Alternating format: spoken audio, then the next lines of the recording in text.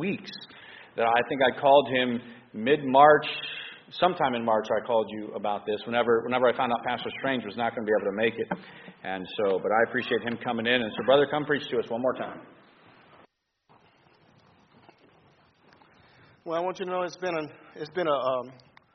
just a privilege and an honor to be with you all these days, and I've shared with some of the men a little bit earlier that I always feel that I get more from a meeting like this than what I give to it.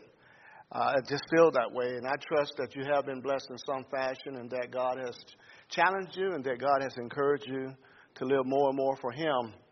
And even though this is the last day of the revival meeting, it does not mean that revival cannot take place in your life. That we need to constantly be in a state of revival. He says, "Without not revive us again." And I think that's what's going on in this church. I think that this church is being renewed.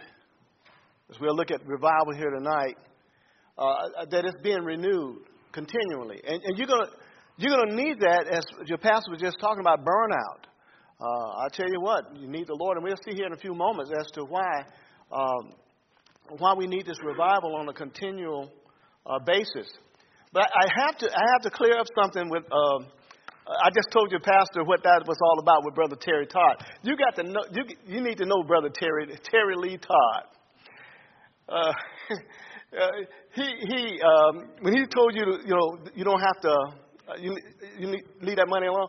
Well, see, this is no story, no joke. In the traditional black churches that I grew up in, when the offering plate came by, if they had a 20, they're not putting that whole 20 in. They want change. So they're putting a 20, get back $18. And up here, I don't know if you get anything because there's no hand in that box to reach back out and give them change. But Brother Terry Todd is like that, man. He'll pull your leg. And you remember that skit that y'all did? He had wrote that play out. You played that Christian. One night was he saved or not saved? I don't know if you remember that. But he said you were the only one that came back to him and said, "Did I do my part right?" So he told me to tell you that too. So yeah. But at any rate, it's been good to be here. And let's take our Bibles and open up to Psalm 138 and verse 7. And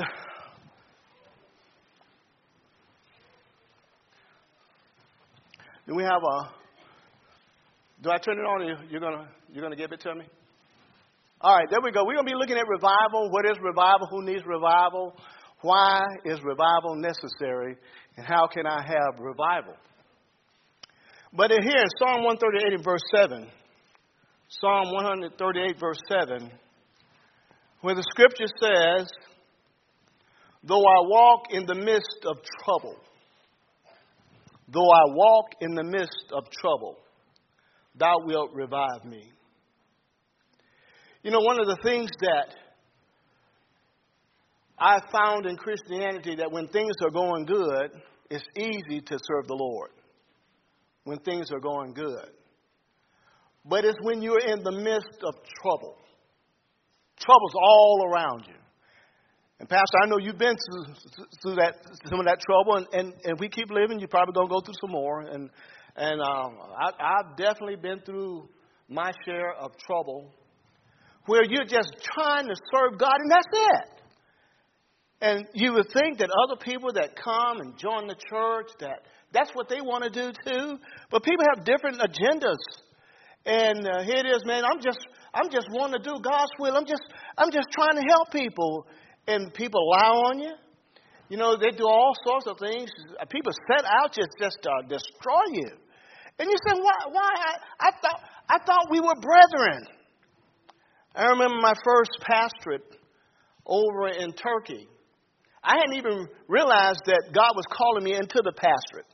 I just knew that He called me to be a soul winner, and I was soul winning, and I was just soul winning, just young in the Lord. I think I might have been 2.5 years old in the Lord, 3 years old in the Lord, no Bible training, just went to Neal University. That means on my knees and in the book. And went over there and started that work over there. And there was this guy, I won't say his name because you may know him. He may be one of your relatives. I don't know. So I'm not going to mention his name. But boy, I tell you what, this is my first taste of people just in the ministry for the wrong reason. I remember my wife and I, we were living in this little trailer. We call it, had a little cabana on it. And I remember us kneeling down in the middle of that little sitting area and just embracing one another, just weeping. We couldn't believe that people that called themselves Christian would behave in such a fashion. And I'm here to tell you that the Bible says, yea, and all that we love godly in Christ Jesus shall suffer persecution. The moment you set in your mind that you're going to serve God, you're going to run into trouble. Young people, God bless you. I hope you do what Daniel did.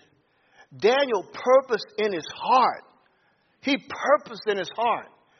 And it took that type of purposing in his heart for him to endure all that time, those 70 years down there in Babylon. I've always tried to teach our children. We had boys and tried to teach them that trouble's going to come. And you need to determine that if you get carried off into Babylon, that's what we wanted to do. We wanted to be real before our children and just give them truth so that if my wife and I died before they got grown or whatever, that they would have determined that they were going to go on for the Lord.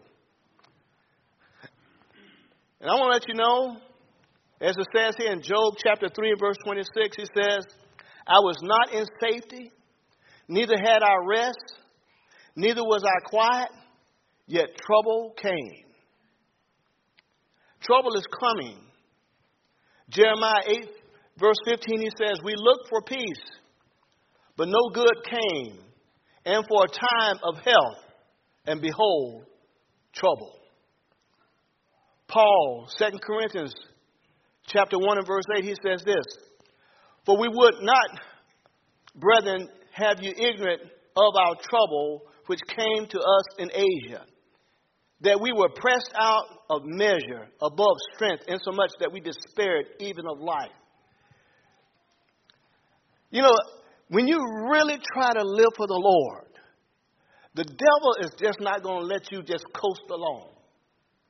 He's going to show up in ways that you could not have dreamed of. And he showed up in Job's life.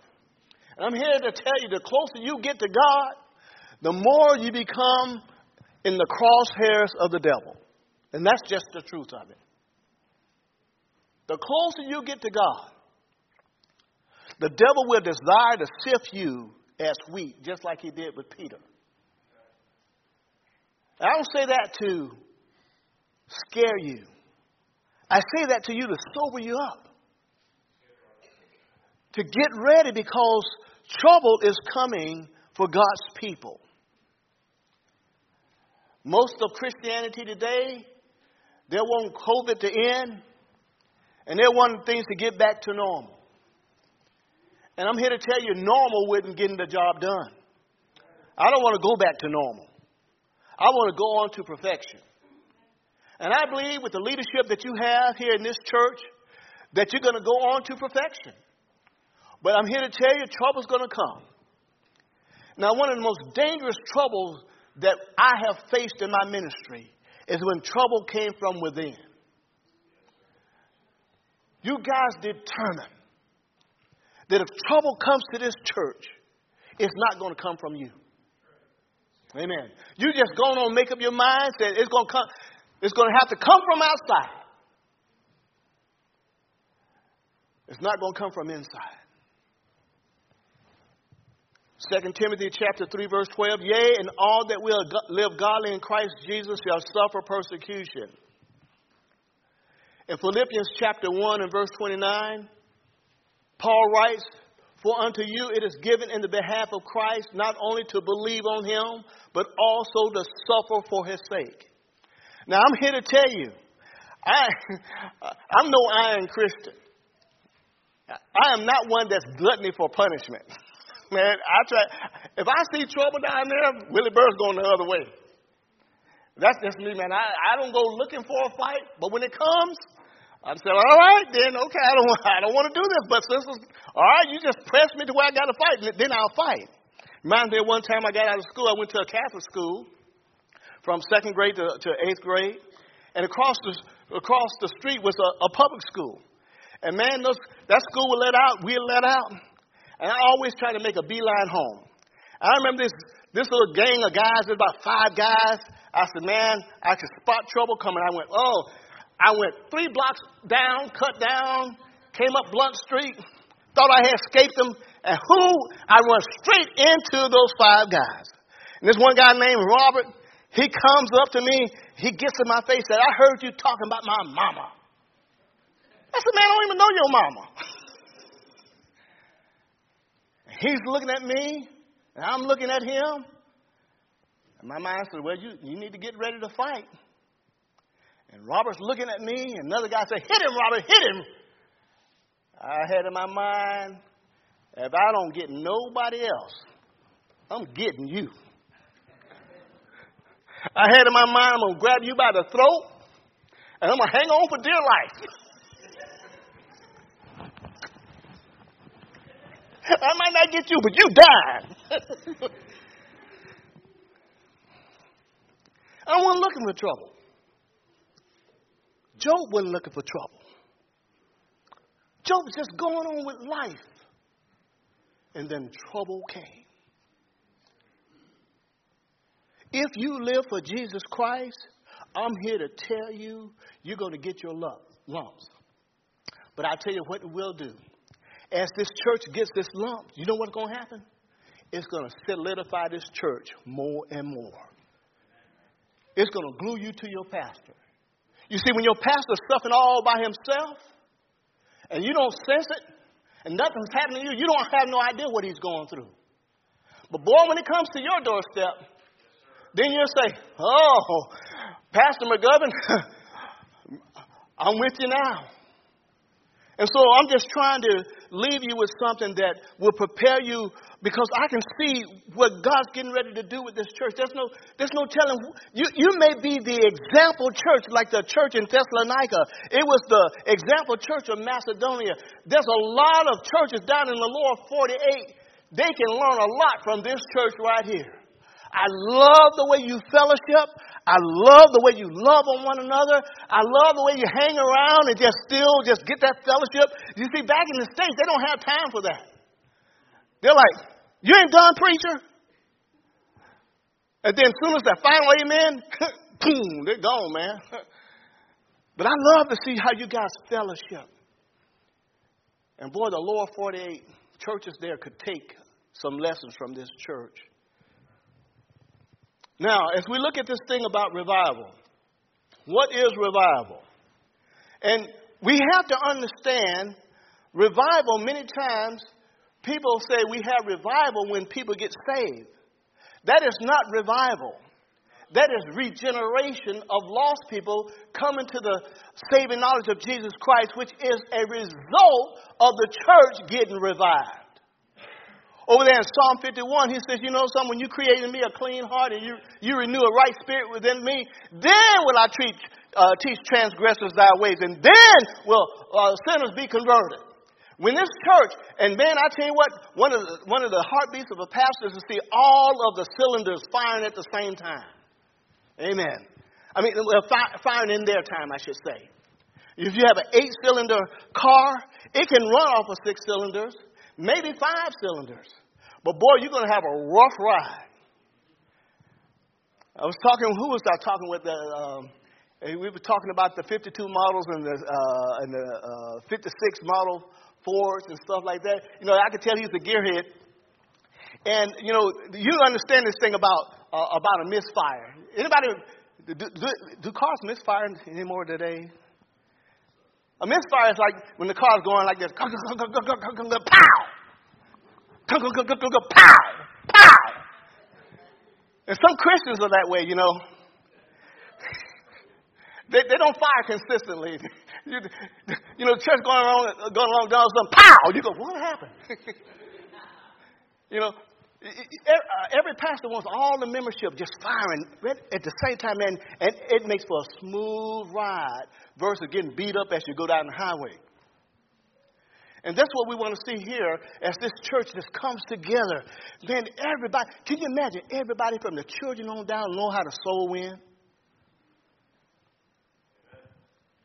Can little children soul win? Absolutely. I remember little Hannah Weeby. Do you remember the Weebies? Hannah Weeby. I remember Hannah Weeby got saved, and she'd tell all her classmates, she said, do you know Jesus? Do you have Jesus in your heart? You don't have Jesus? Come on, go with me. And she'll drag them into with the teachers. Tell them about Jesus. And then she'll go get another. Amen. Even little children can learn how to soul win. Can you imagine this whole church learning how to soul win? And if this whole church, you only win one person, the church will double inside. Can you imagine if you just win one soul, you have to go to a couple of services on a Sunday. Man, this place will be packed over twice. And then you have to enter into another building program or something like that. But I can see that you're poised for such things. Got good leadership here. And so, revival. What is revival?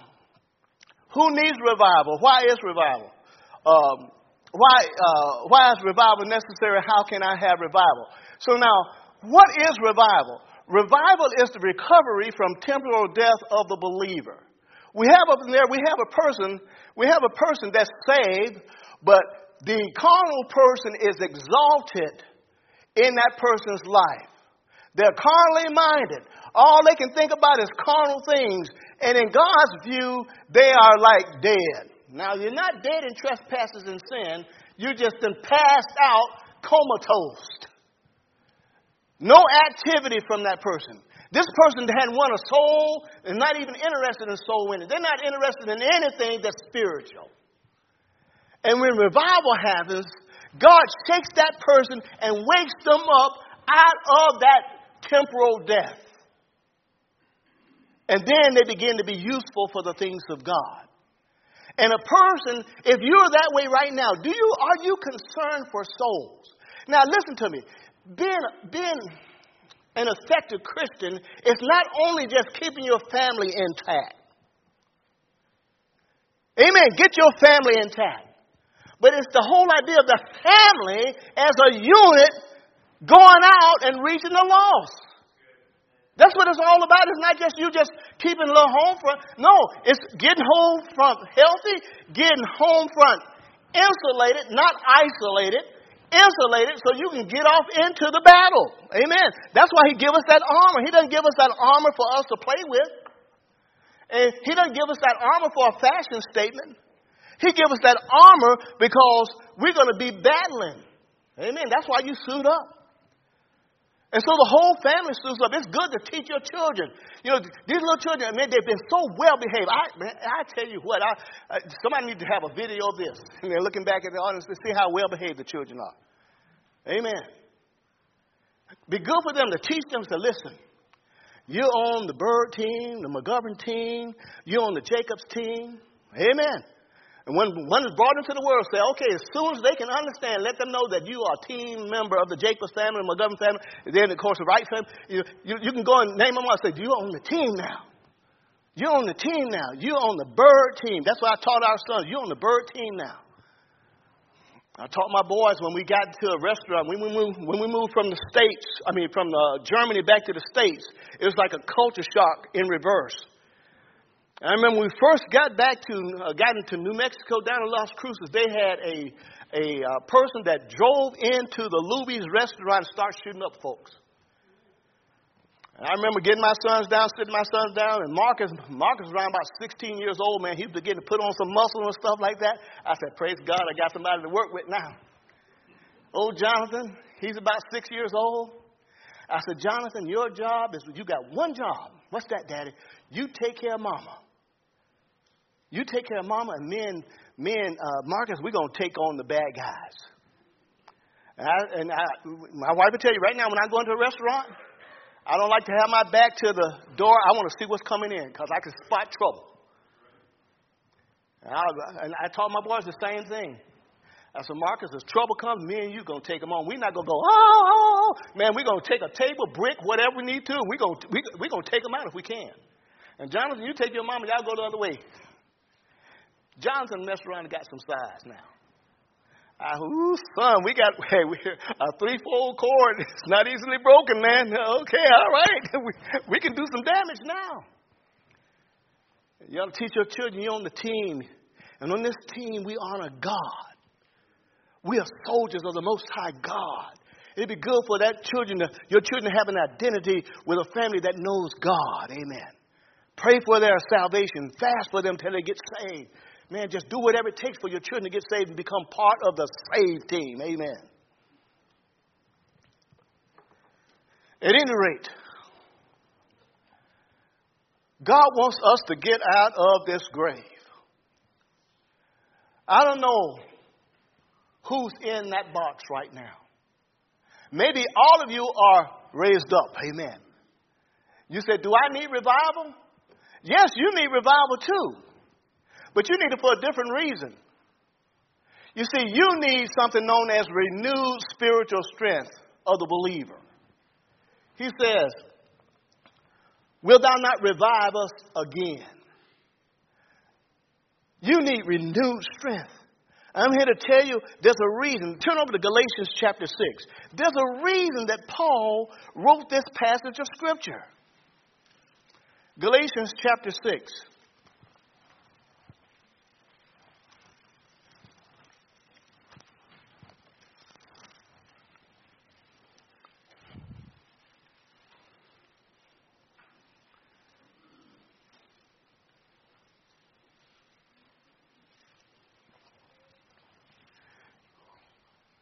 We often look at verse 9, don't we? Let's look at Galatians chapter 6, verse 9. The Bible says, and let us not be weary in well-doing, for in due season we shall reap if we faint not. But look at the context of it. Back up to verse 1. Galatians chapter 6, verse 1. He says, brethren, if a man be overtaken in a fault, ye which are spiritual, restore such a one in a spirit of meekness, considering thyself, lest thou also be tempted. God knows the nature of his people. We are tempted to grow weary in well-doing. And I'm no different from you. Man, my flesh is slick. My flesh tells me, Willie, you know you've been walking with the Lord for a long time. Don't you think it's time to take a break?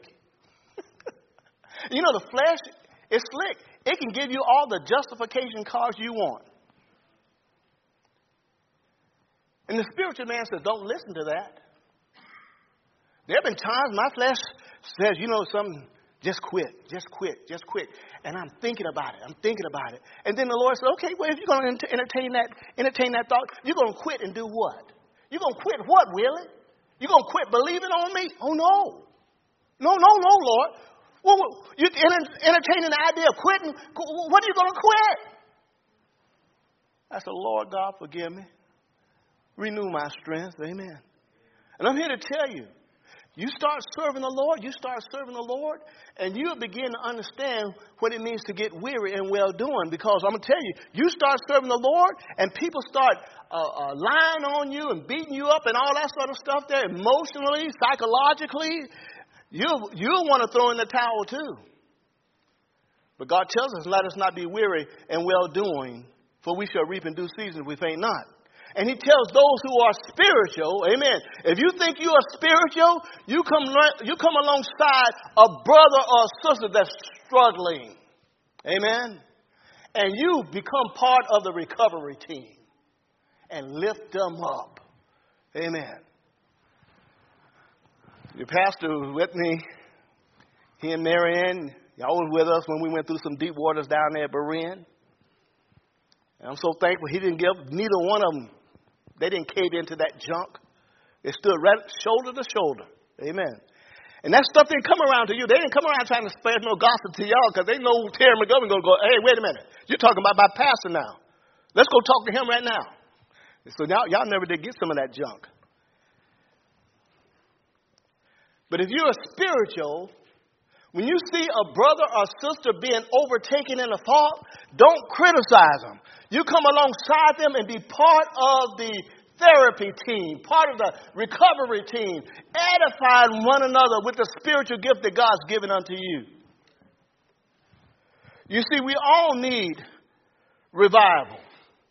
It's recovery from temporal death. It's restoration of strength for the believer. Not only restoration from of strength, but get this, it's restoration of joy for the believer. It's the restoration of God's love for humanity. Some of the nurses that have been caring for the COVID patients, they said, I have to confess to you that it's getting to be numb. When you've seen so many people die, we just get numb of it. I don't want to ever get numb when it comes to seeing lost people saved.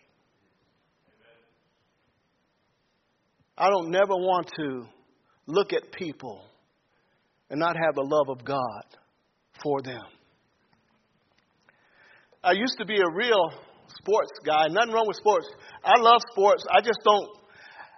Something happened to me the first year that I got saved.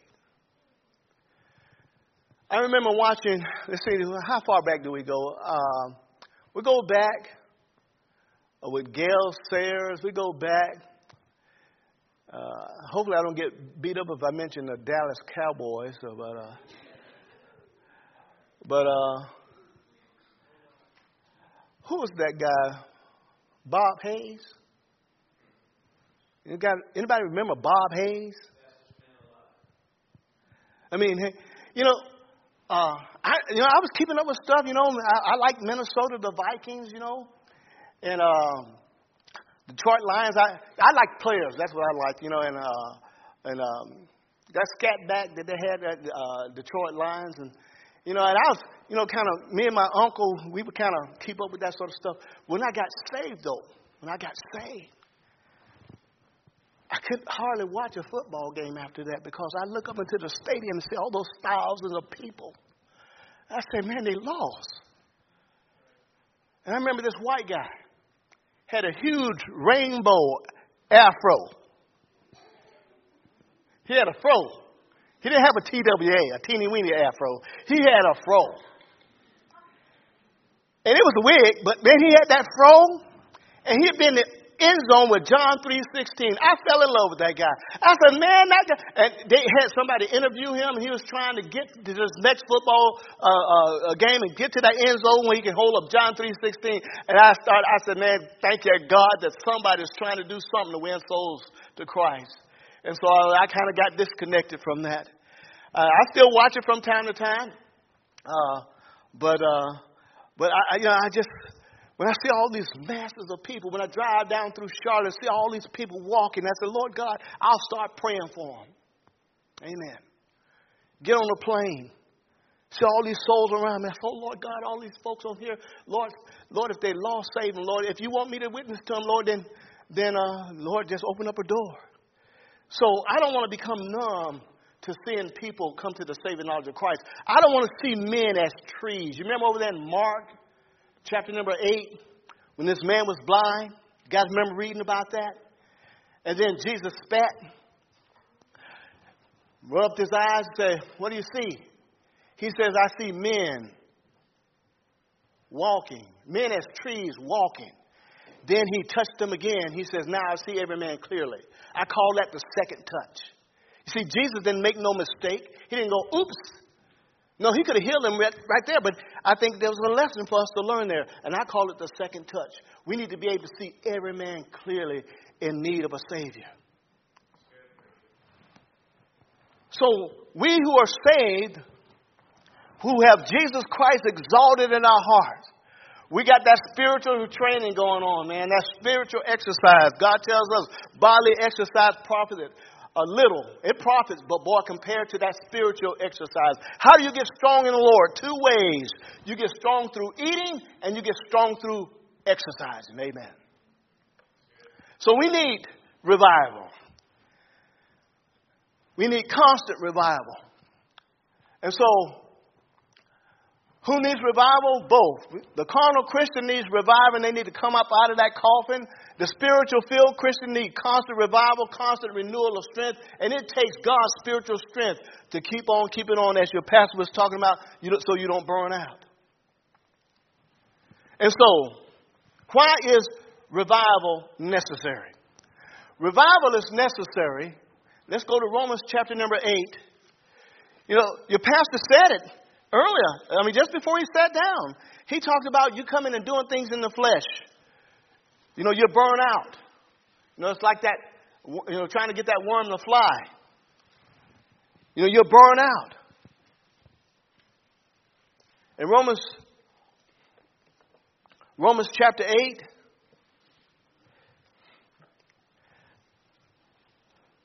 let's pick up on verse 5, Romans chapter 8, verse 5.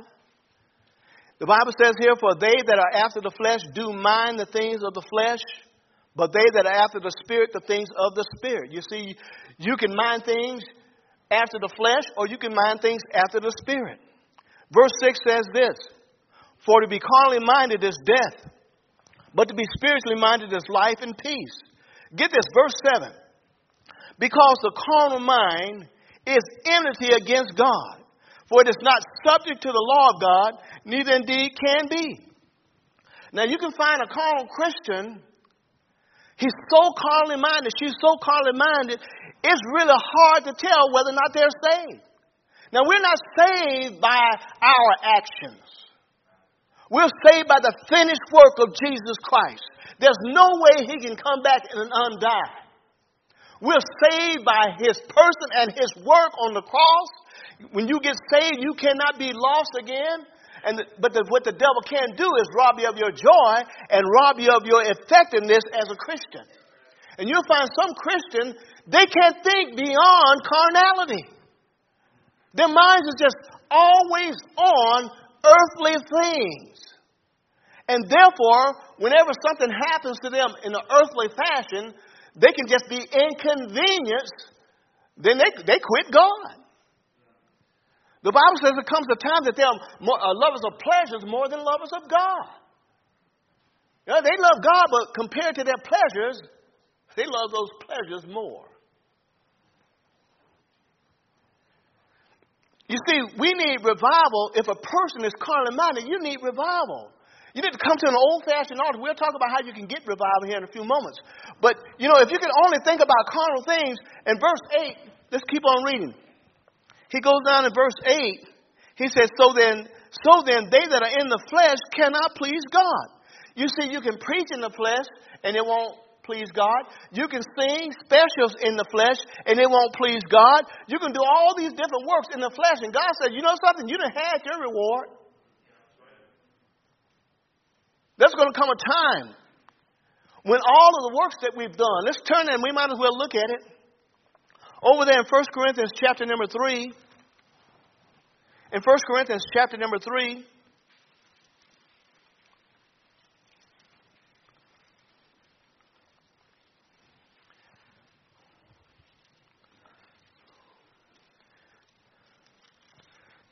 Notice Paul's writing to this church that he had invested a lot of time in. 1 Corinthians chapter 3, verse 3. I think your pastor, he got up after one of the messages and asked, how would you feel if God wrote this letter to you? He wrote this letter to you and says, and our brethren could not speak unto you as unto spiritual, but as unto carnal, even as unto babes. Even as unto babes in Christ, I have fed you with milk. Some Christians, I know Pastor McGovern, you want to get onto some of the deeper things, but you cannot. Your wisdom tells you, I cannot give them any meat right now because they'll gag on it. I fed you with milk and not with meat, for hitherto you were not able to bear it, neither are you now able, for you are yet carnal. For whereas there's among you envying and strife and divisions, are ye not carnal and walk as men? I've been hearing some of your men, praise God, you're talking about these deeper truths, reading these different authors and theologians and things like that. God, amen. Keep on feeding yourself. Amen. Keep on feeding yourself some of the meat. Amen. If you're on the milk and you're a baby, that's okay. But if you've had some time to grow, you need to get off the milk. Amen. You need to get off the milk. Pastors holding college classes and stuff like that.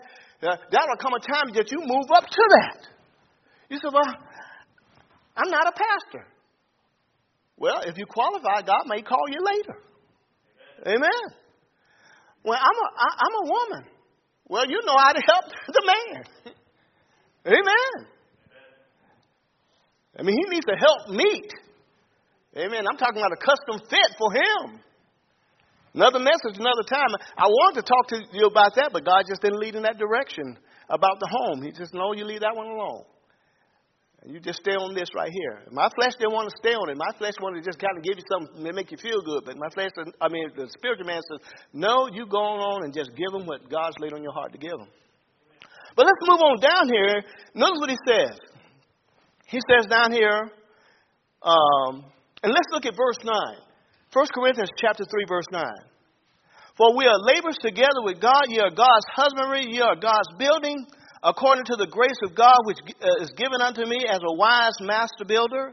I have laid the foundation, and another buildeth thereon. But let every man take heed how he buildeth thereupon. For other foundation can no man lay than that is laid, which is Jesus Christ. Now, if any man build upon this foundation, what?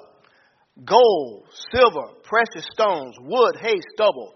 Every man's work shall be made manifest, for the day shall declare it, because it shall be revealed by fire. And the fire, get this, shall try every man's work of what sort it is. If any man's work abide, which he had built thereupon, he shall receive a reward. If any man's work shall be burned, he shall suffer loss, but he himself shall be saved, yet as so by fire. So as by fire. So what I'm saying is this, is that if we're doing things in the flesh, that is, we're going about it with the wrong motivation. We're going about it with the wrong method. You understanding me?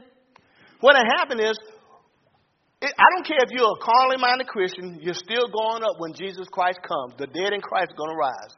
And the alive in Christ are going to rise. But what's going to happen? We're going to be ushered into the judgment seat of Christ.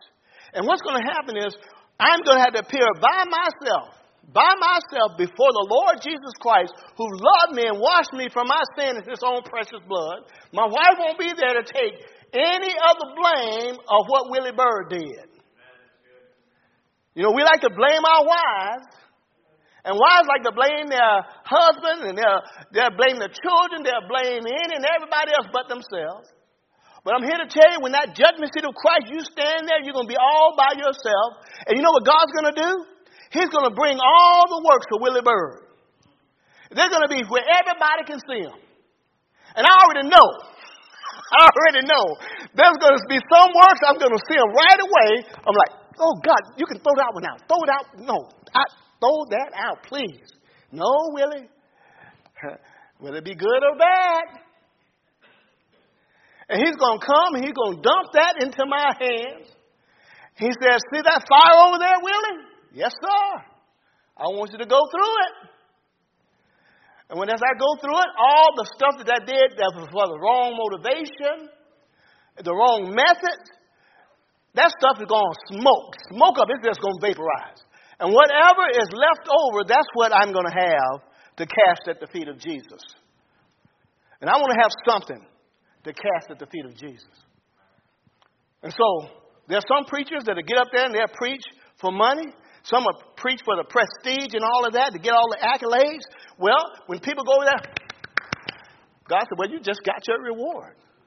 Because it is not going to survive the fire up in heaven. And so we need revival so that we don't have our works burn up at the judgment seat of Christ. And that's why God tells us to take heed how we build. Why is revival necessary? You cannot please God operating in the flesh. And why is revival needed for the weary worker? So that we won't burn out, that we'll keep on keeping on until God calls us home. The great Apostle Paul, he's our pattern for all long suffering. And you look at Paul in 2 Timothy. He's at the end of his life. And he's writing to Timothy. He says, Timothy, come quickly. Why? Demas has forsaken me. All Asia have turned from me. Can you imagine that, Pastor McGovern? All the work you've done. Can you imagine at the end, they all turn away from you? What a pain that Paul was feeling. He says, I want you to bring the books, the parchments. And by the way, I want you to bring old John Mark. You know anything about the book of Acts? There was a time old young John Mark with them on a journey. Then it got too rough for him and he went back to mama. Well, that's me saying that, okay? He left the word. And Paul, he wouldn't take that for a moment. When they got ready to go on another journey, Barnabas said, hey, come on, let's go, Mark. And Paul said, no, he ain't coming. And Barnabas said, yes, he is. He said, no, he's not. He said, yes, he is. No, he's not. He ain't coming. He left the word. I can't depend upon somebody like that. He's not profitable. And Barnabas said, boy, I tell you, we need some Barnabases. Because Barnabas got old John Mark. And he worked with him. Amen. Those people that you think is counted out, God can work with them. Just need to be a Barnabas. Barnabas said, all right, well, you're going to take Silas. And so you hear about Paul and Silas. Then at the end, you hear Paul saying, boy, you bring on John Mark. Why? He is profitable for the ministry. Paul saying, you bring John Mark, you bring the cloak, you bring the books, you bring the parchments, especially the parchments. Why? I said to myself, Paul, he's on death row, and he still wanting to do ministry. Paul's on death row, and he still wanting to do a Bible study. Amen. Paul is on death row, and he's still trying to grow in grace and in the knowledge of our Lord and Savior, Jesus Christ. What a great example of a Christian.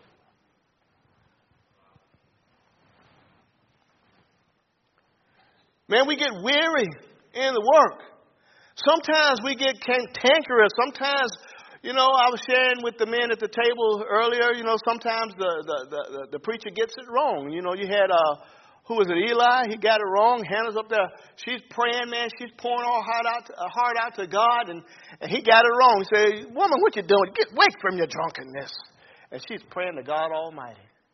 Later on, he got it straight, went back to God's giving you a request. Sometimes we preachers get it wrong. I look back over my ministry. Sometimes I got it wrong. I know you just mentioned it in jest, but boy, he was talking about one time he was needing the answer. And I was hurried by something. Probably one of those people that bit me later on. I'm trying to get myself over there. You see, I knew, man, Terry's good. He's okay. And I just gave him a quick answer. I said, man, just go and look and see what the Word of God has to say. And he went and labored and found it out. And I think he did pretty good because look where he is now. Amen. Maybe if I'd given you some counsel, it might have been the wrong counsel, but at any rate. But we get weary and worn. Sometimes we get it wrong. And we need revival to see where we got it wrong so we don't get it wrong again. Are you with me tonight? We haven't done everything right. None of us here tonight has done everything right. When a person says, are you doing all right? I said, no, I'm doing some right. And we're working on the rest. Amen. We need revival. It's necessary because we cannot please God operating in the flesh. We can't help the sleeping saint when we ourselves are weak. And we can't help those. I call it sleepwalking. They're walking, but they're still asleep. We need revival. And where does revival come from? Revival comes from Almighty God. In Psalm 85 and verse 6, the Bible says, will thou not revive us again, that my people may rejoice in thee? We get revival from the Word of God. Psalm 119 verse 25, it says, my soul cleaveth unto the dust. Quicken thou me according to thy word. It's nothing like getting huge doses of the Word of God to wake you up. Amen. I want to encourage you to read through the Bible, not in a year's time. Read it through a whole lot more faster than that.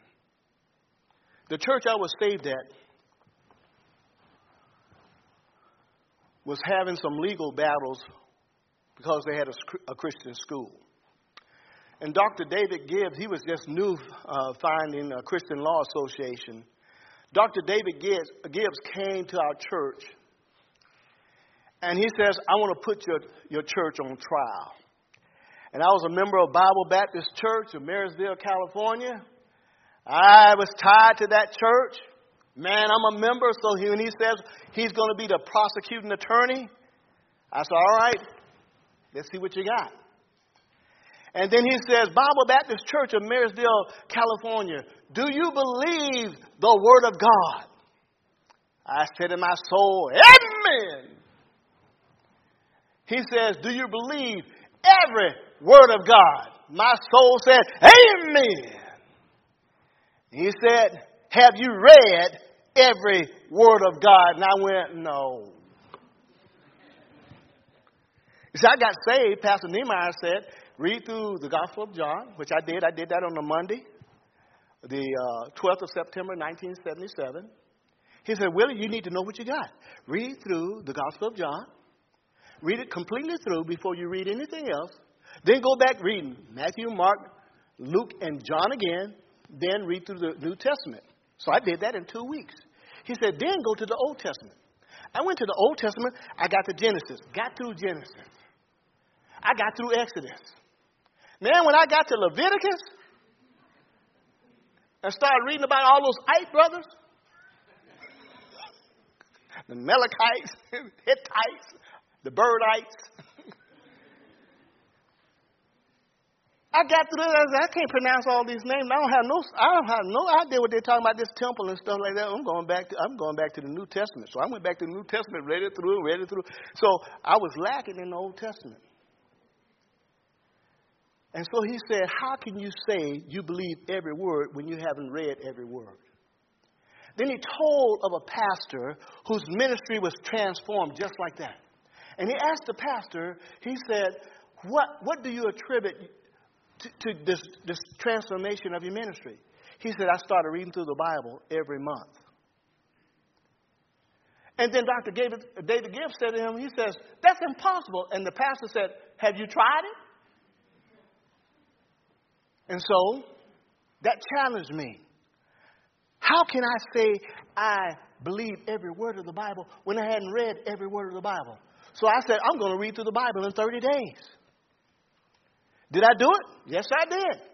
But I had to cut out my Star Trek. I had to cut out my Tom and Jerry. Did I watch cartoons as a grown man? Yes, I did, and still enjoyed it. I had to cut out. I had no time for reading. For any other stuff. It's just in the Bible. And I made it through, and I remember feeling so good at the end. I said, man, that was so good. I'm going to read it through again. But, boy, that was a major undertaking. So I'm going to read it through on a 90-day plan. And that's how I got into, Pastor, that's how I got into reading through the Bible. I put it on layaway. See, back then, see, y'all got credit now. Y'all got credit. Back in my time, man, you had to put it on layaway. You had to put it so many payments each month for 90 days. Then you had to get it out of layaway. So I laid away my Bible. And so September 26th, I don't care where I am in my Bible reading, September 26th, I started the book of Genesis 1:1 in the beginning. God created the heaven and the earth. So I'll start there, and we'll read completely through the Word of God in 90 days. It's only 14 chapters a day. And if you read 14 chapters a day, you'll finish by day number 83.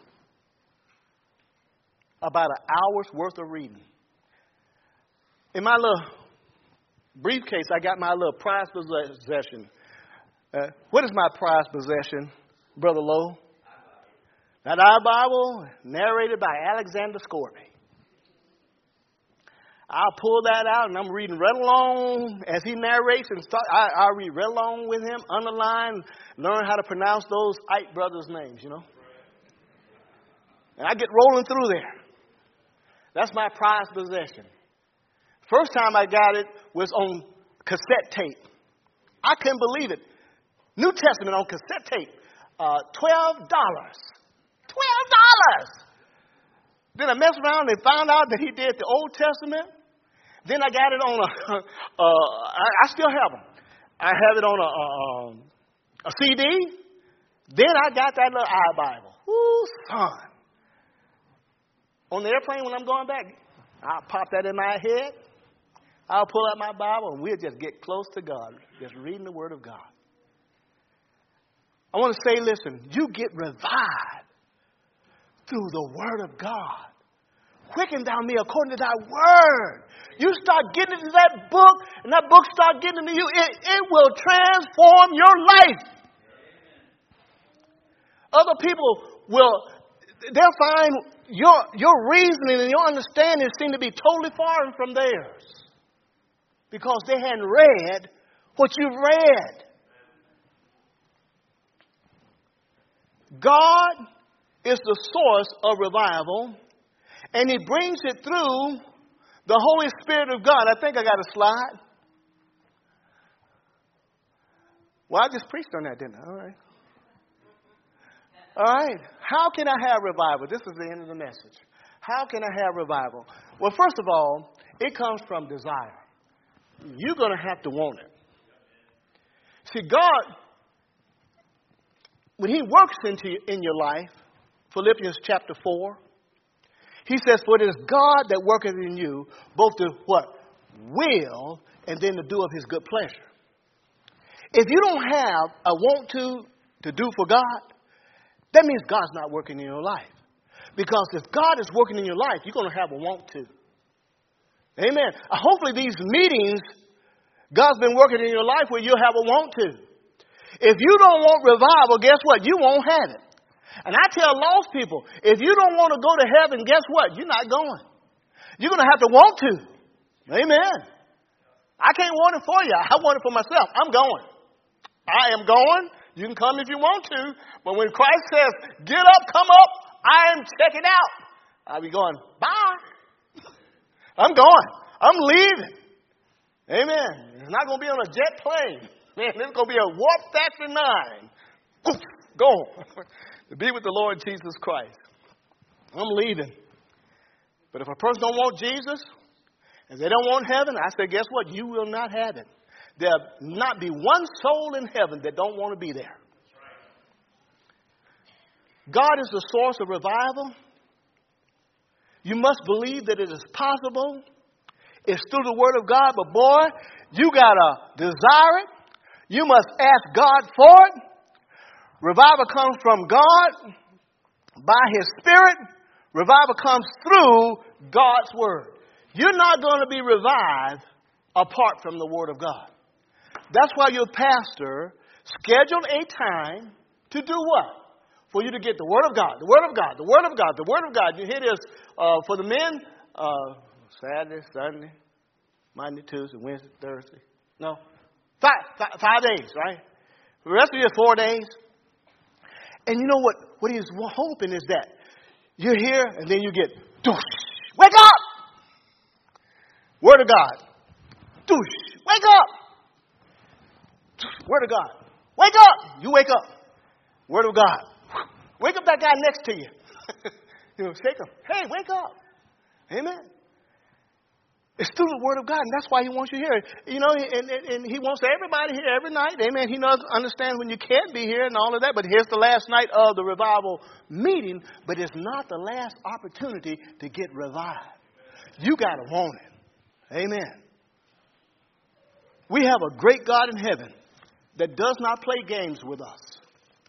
When we sincerely come to Him, humbly, and ask Him for the help, the Bible tells us to come boldly before the throne of grace, and we say, Lord God, I need help. Lord, right now my flesh don't want no revival, but the spiritual man in me, the spiritual woman in me wants it. God, will you not revive me again? Lord, revive me again. Revive me again. Revive me again. And you keep coming and you're asking God. You keep coming and you're asking God. You keep coming and you're asking God. You say, well, why don't God give it to me the first time I ask? Because you may not appreciate it. It's not until it's been a couple of days go by, a week go by, then all of a sudden God says, you really want it? Here we go. Boom. You know, there's this cases in the Bible where these people bound 18 years. 18 years and couldn't in no wise look up. Can you imagine going through life, the humility of just being bowed over? Everywhere you go, and you couldn't even look up. You couldn't even look up. And then Jesus comes along, heals them. Then they're able to stand up. There's a case where it was 34 years. Person had an infirmity. And then Jesus healed them. What I got from that is this. God will send an answer for you. It may take a while to get to you. You know, folks talk about my ships come in. You've heard that saying? I add to it by saying this. When your ship comes in, make sure you're at the port.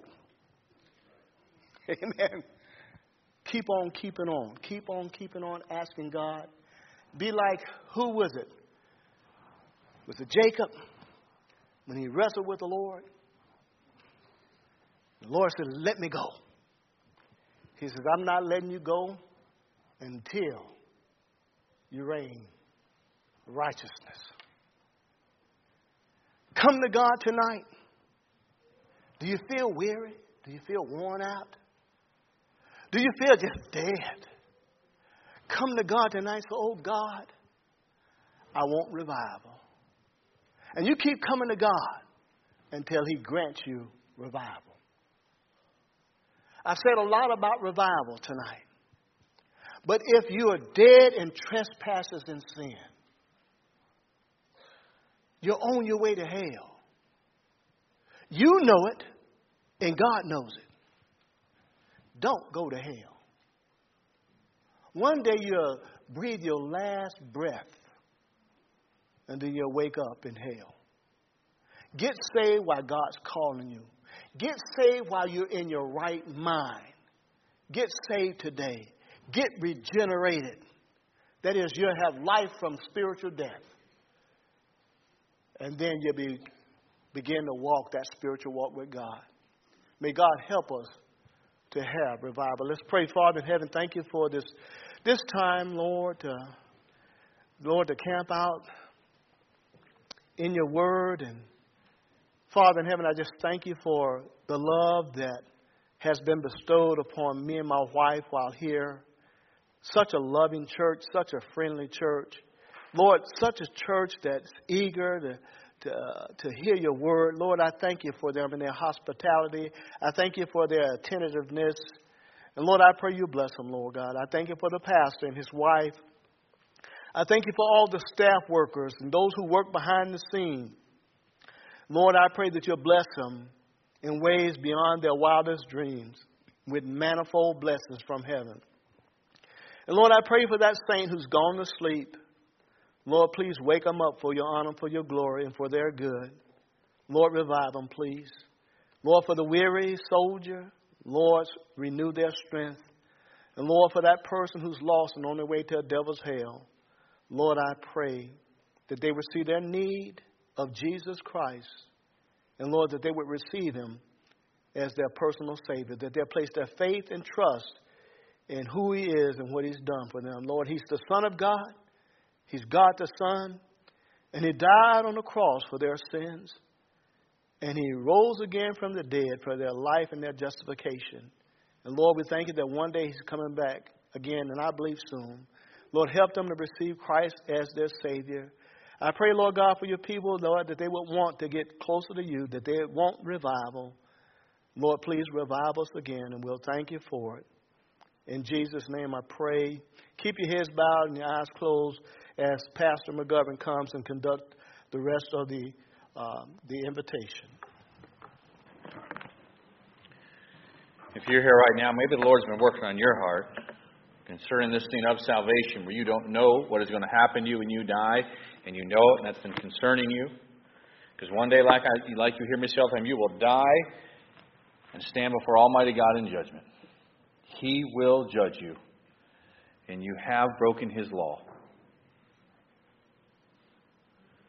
When you are found guilty, you will be cast into the lake of fire. There'll be no discussion with God. God's not going to say, listen, you and I had our own understanding worked out. That's not going to happen. You'll be found guilty and it's over with. Something has to happen when you look perfect.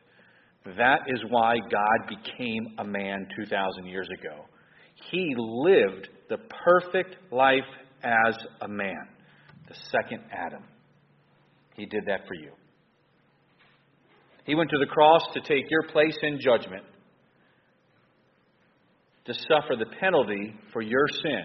God the Father judged Him in your place to satisfy justice, so that He can also give you His perfect life. If you will come to Him in repentance and faith, He will save you. Is there anyone here say, Pastor, please, I do need you to pray for me. I don't know that heaven is my home. I don't know what's going to happen. I'm concerned I would go to hell. I hear you, and I do want you to pray for me. Will you just raise your hand for me real quick? Just put your hand up and then put it back down if that's you. Let me see it, and then you can put it back down. Anybody here like that right now? I see a couple of small children. If you did put your hand up, I missed it. I would need you to do it again. All right, Christian. The greatest life to live is the Christian life. Yielded to God, serving Him. It's not easy. Certainly isn't.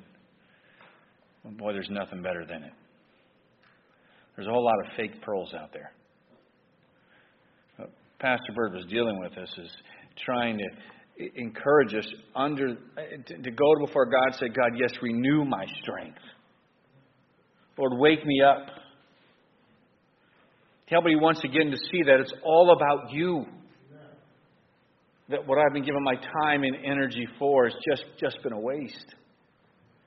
If there's something the Lord's working on your heart that He's showing you even right now, it's this. This has got me right now. It's preventing that revival. This is what I'm taking. This is the sleeping drug I'm taking that's keeping me asleep spiritually. Or maybe you've been in the fight and you just need that renewed strength. No, it's sweet. You just come down and say, Lord, boy, thank you. Focus back on Him. And just like you pray for it, Lord, please revive us again. Give me that strength, Lord. Or if you have another need, maybe you're in the middle of something right now and you just need to come and pray. Well, you come and pray. You bring it before the Lord. Father in heaven, I pray that you bless this invitation, work in hearts and lives, Lord. I pray this in Christ's name. Amen. Let's stand to our feet. Turn to page 174.